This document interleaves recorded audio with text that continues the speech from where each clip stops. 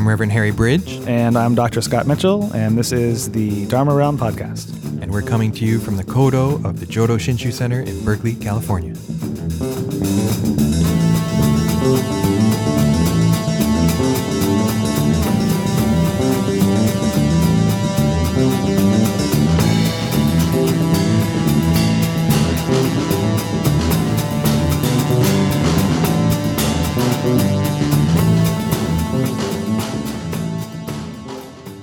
This is the Dharma Realm Podcast for September 10th, 2010, and today we begin a discussion of humanism and Buddhism. So we received a question recently asking about Buddhism and humanism, possibly secular humanism. To me, it was kind of an interesting question because I've heard the word humanism used here and there. Whether it was, during grad school or elsewhere. And I always thought, I really don't know what that means. So we turned to our trusty internets and looked it up. And it looks like it can mean lots of different things. But I don't know, it raises some interesting questions about Buddhism and maybe its view on humanity would be one direction we could take it in. We could then be more specific and ask, well, what kind of Buddhism are we talking about? Are we talking about Jodo Shinshu or just kind of more general view of what Buddhism is, quote unquote? So that's kind of the approach we're going to take today. It seems like the question was more rooted in the kind of secular humanism, right? I guess the humanities comes from humanism, that term. I was... my BA was in the humanities, right? Sociology or history or geography or whatever, right? But I think this secular humanism is kind of more what we're going to be talking about, which my limited understanding would be a kind of a worldview that doesn't look to supernatural or religious areas for basis of existence, morality, ethics, whatever. Does that sound right to you? Sure. Okay. I don't really know anything about humanism either. Yeah. So we're kind of teasing it out, what this whole humanism thing is about at the same time. But I think it'll make sense when we start getting into talking about it in terms of Buddhism a little bit more. It brings up issues of rationality, scientific rationalism. Yep, you said it better than I did. Right? Is there something supernatural going on in Buddhism, or is it a rational religion? Right? And of course, well, maybe not, of course, but I think we can certainly see it has been portrayed as a kind of a rational religion, the kind of alternative to Christianity during the couple of centuries ago, right, when Buddhism was quote unquote discovered by Europe, and even today. Yeah, and that continues. That's definitely a strong stream of the way that Buddhism is portrayed, is as not supernatural, right, not superstitious, just rational, scientific. Whether you believe that or not, that's what Buddhism is a whole other question. Yeah, let's bracket that for a minute. Yeah. Let's come back to that. Yeah.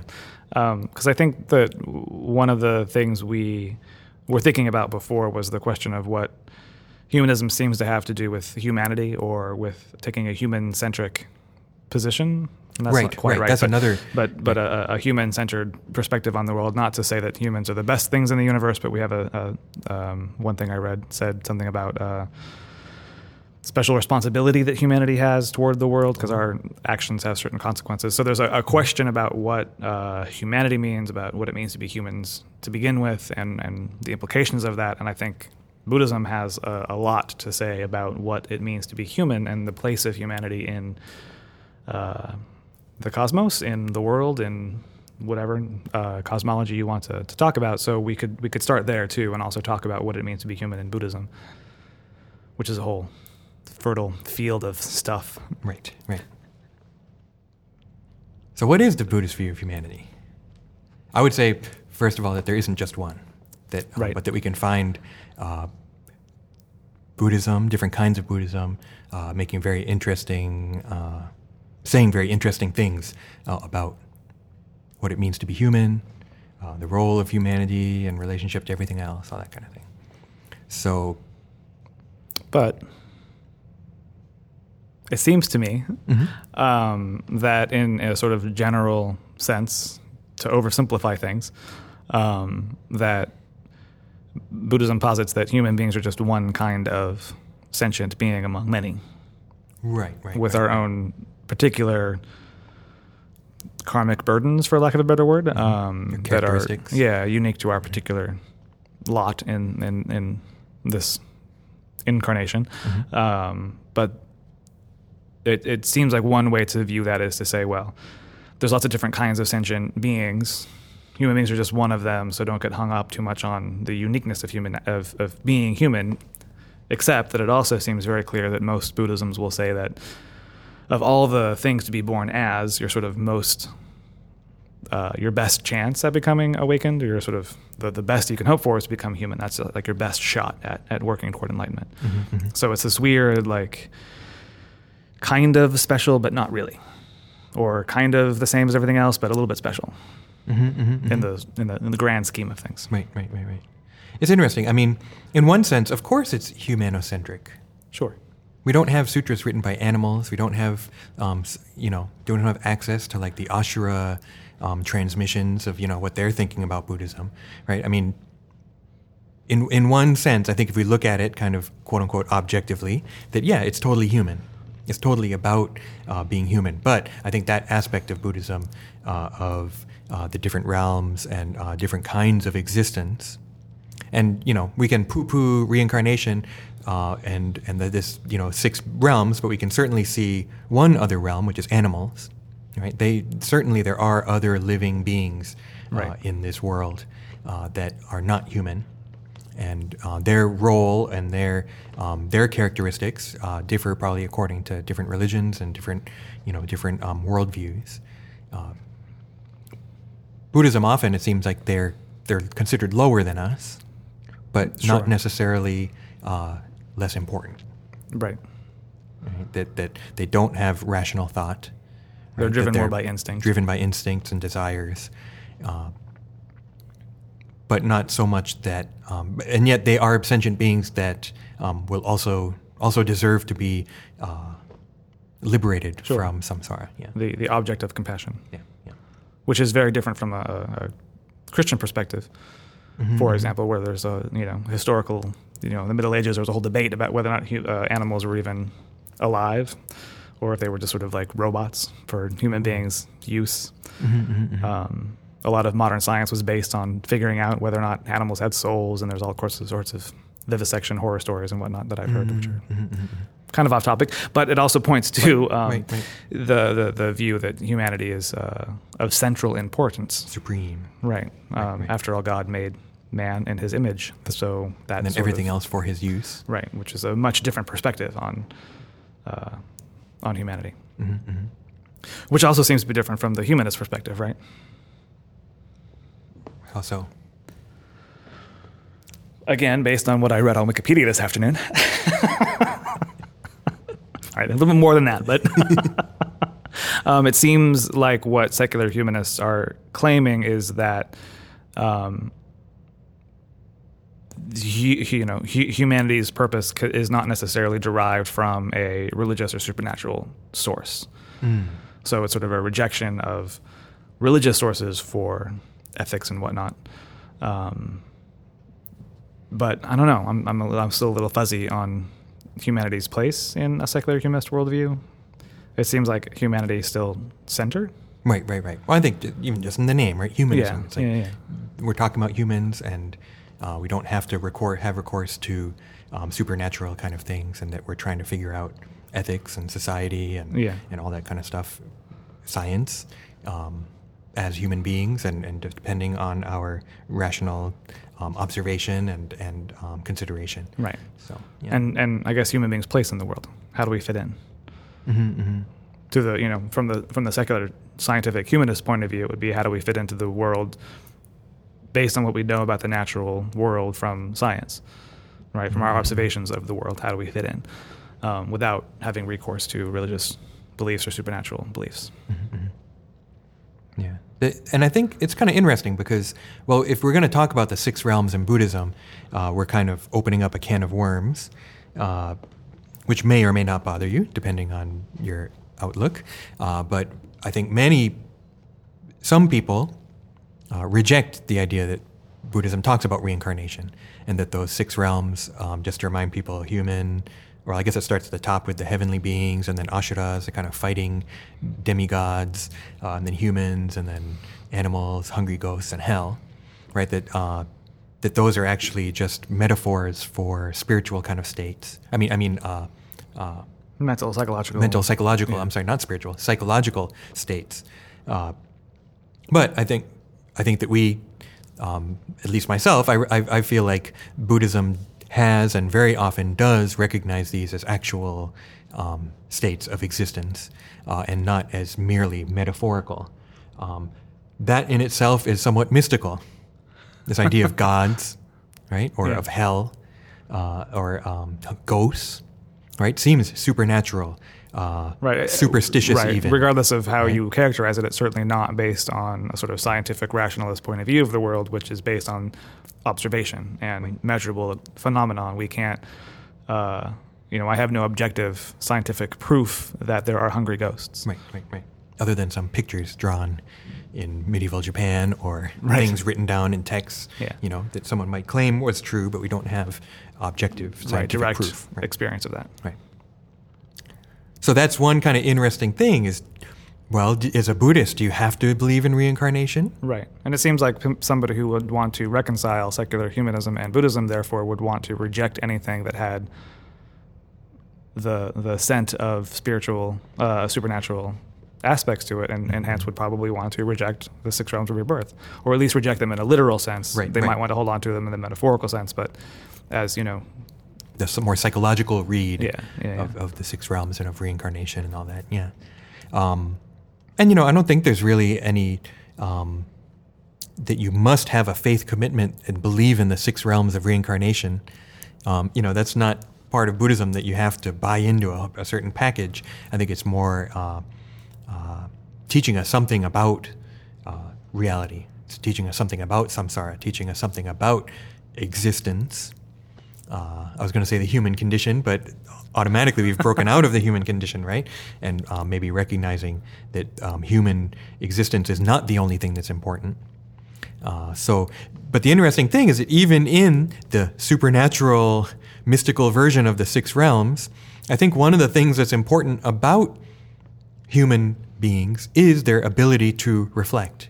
Right. It is their ability to reason.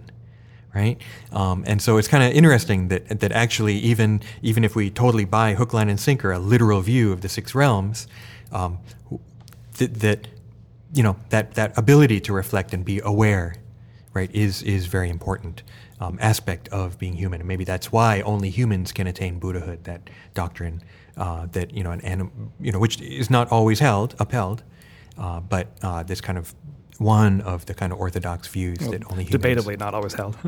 Right. I mean, there's that famous story in the Lotus Sutra where the Naga princess, dragon princess becomes a Buddha, but it seems clear to me that before she becomes a Buddha, her body is transformed into a human body. So there's this these like subtlety. Yes, even animals, in this case, a supernatural, spiritual animal can become a Buddha, but first the body has to transform into, I think, a specifically male body, which opens up this whole other issue of gender and whatnot. Right. But that might be a subject for a different podcast. Yeah. But then there's also the kind of original Enlightenment view that the plants, trees, mountains, all attain Buddhahood, right? That actually the importance of the human isn't that important. So I think it's a tension in Buddhism. That's maybe, again, we come back to one of the things that I always see is that very often what seems like a cut and dried doctrine is actually a place of tension, right? Where there's something going on there. There's, that there's this kind of back and forth at different times. And so maybe here the importance of the human is one of those. Sure. But I mean, that just makes me think about this whole idea of non-discriminative thinking. That's like part of the idea of working toward enlightenment. You let go of these, you let go of your attachment to concepts or attachment to yourself or attachment to you're dividing up the world and making judgments about it and whatnot. From that point of view, there's nothing particularly unique about being human. Being a human being is just from a rational scientific point of view, being a human being is just a collection of, molecules and electromagnetic brain waves. It's like nothing from a strictly scientific point of view. It's just happenstance that this collection of atoms and molecules happens to be configured the way it is. So that, so from a sort of, meta point of view, from enlightenment or scientific rationalism, who cares if you're human? Wow. Right? I mean, from that point of view. Right. But then we get down to, sort of day-to-day living your life, and it's like, well, you can't, get up in the morning and go to work thinking, oh, it doesn't matter, I'm just a random collection of atoms, or, That's what I do. You sort of have to live your life, and that's, I think, part of the tension is that there's that tension between the sort of ultimate big truth or, reality of scientific rationalism or enlightenment or whatever you want to call it, and then the sort of everyday day-to-day life that you have to lead, which has all of this uncomfortable weirdness in it, and right. and other people and traffic and other annoying things.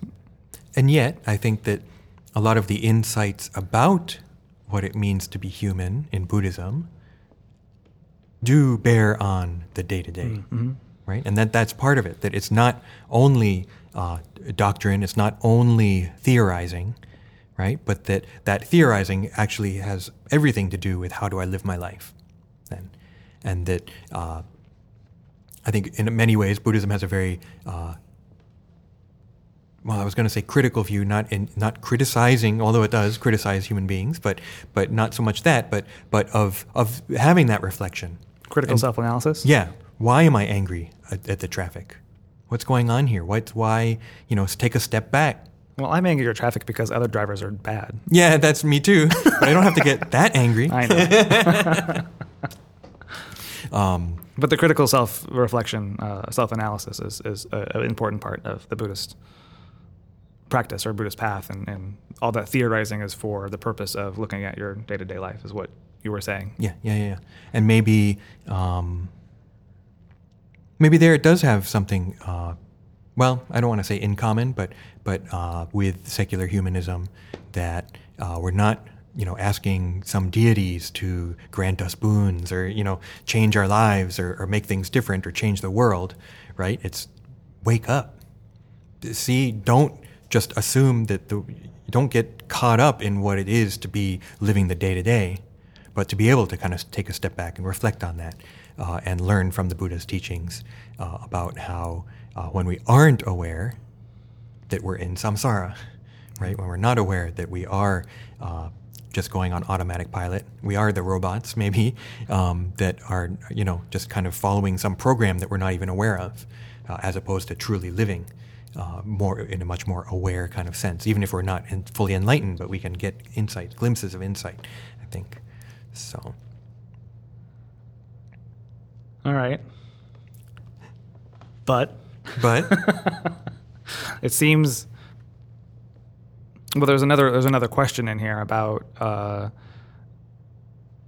secular humanism or scientific rationalism being based on, observable observations or evidence. And it seems clear to me that many different Buddhist traditions, particularly in the modern world, are very keen at claiming that Buddhism is a rational religion, that Buddhism is not based on faith, it's not based on blind acceptance of dogma or supernatural deities. And that's all well and good, but I have two things to say.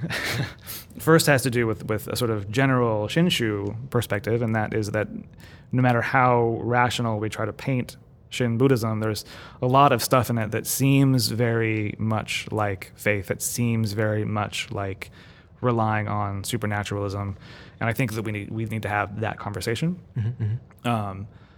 But on the other side, in a more general Buddhist sense, I think that at some point you also have to have a certain amount of faith or trust in what you're doing.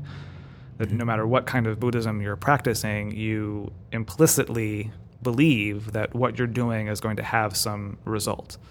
And, I know that there are people out there who claim to be enlightened, and there are people out there who claim that they've had enlightened experiences or they've been transformed by Buddhism.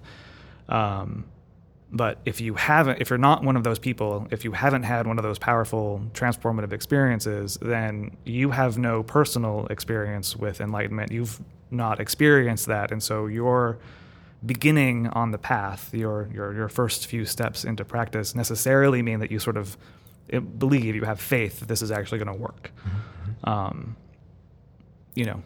And that rubs a lot of us the wrong way in late 20th, early 24th century American society, Western society, whatever we want to call it. It's not only there. I think Japan is the same way now in a lot of ways.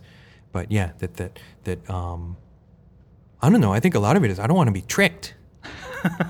Right? I don't want to be fooled by, won't get fooled again, right? Yeah. It's like... Yeah, and I think that there's a certain amount of cynicism. I was just reading online about some contemporary America Dharma teachers. I don't remember what tradition they're from, and I think I remember their names, but I don't want to call anybody out. But these are guys who say very clearly, "I am enlightened."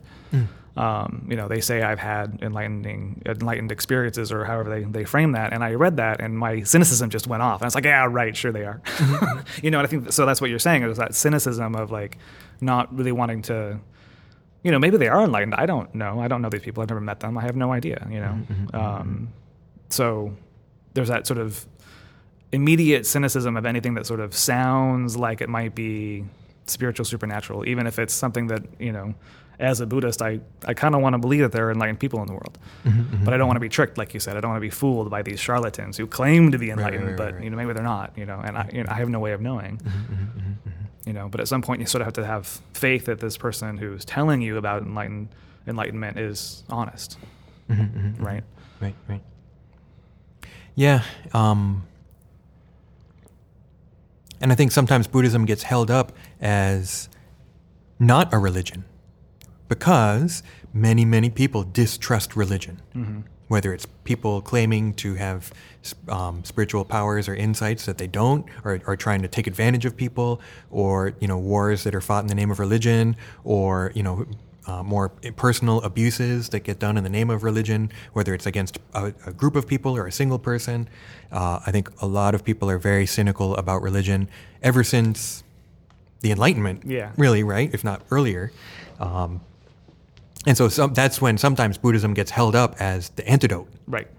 It's not a religion. It's a way of life, right? We've talked about this before. It's a philosophy. But part of it is holding up the more rational aspects of Buddhism that are certainly there. Yeah. I mean, I don't think I want to claim that Buddhism doesn't have that. Buddhism can be very just like cut and dried. It's not, just look at yourself.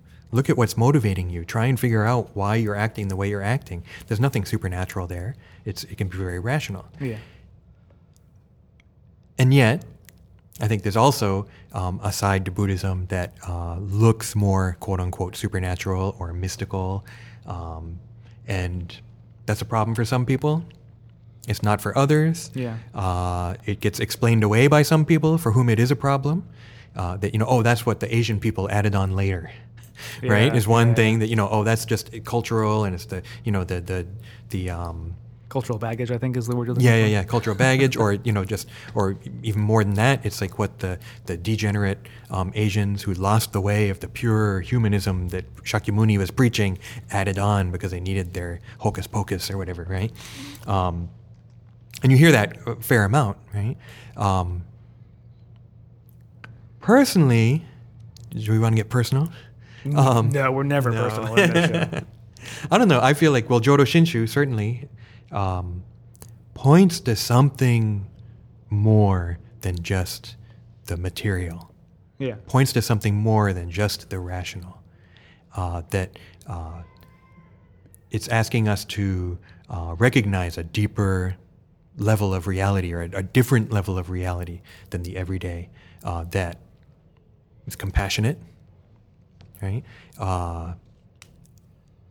If we want to go in a different direction, is empty, right? Trying to take away from this self-importance that we put in ourselves or in our bodies or in our things or whatever, right? Tries to cut away at that, which is critical in itself, but on its ultimate level is very mystical, talks about emptiness or light and compassion and, pervading the universe. Buddhism has a lot of that language too, and I don't have a problem with it personally. That's kind of part of what I like about Buddhism.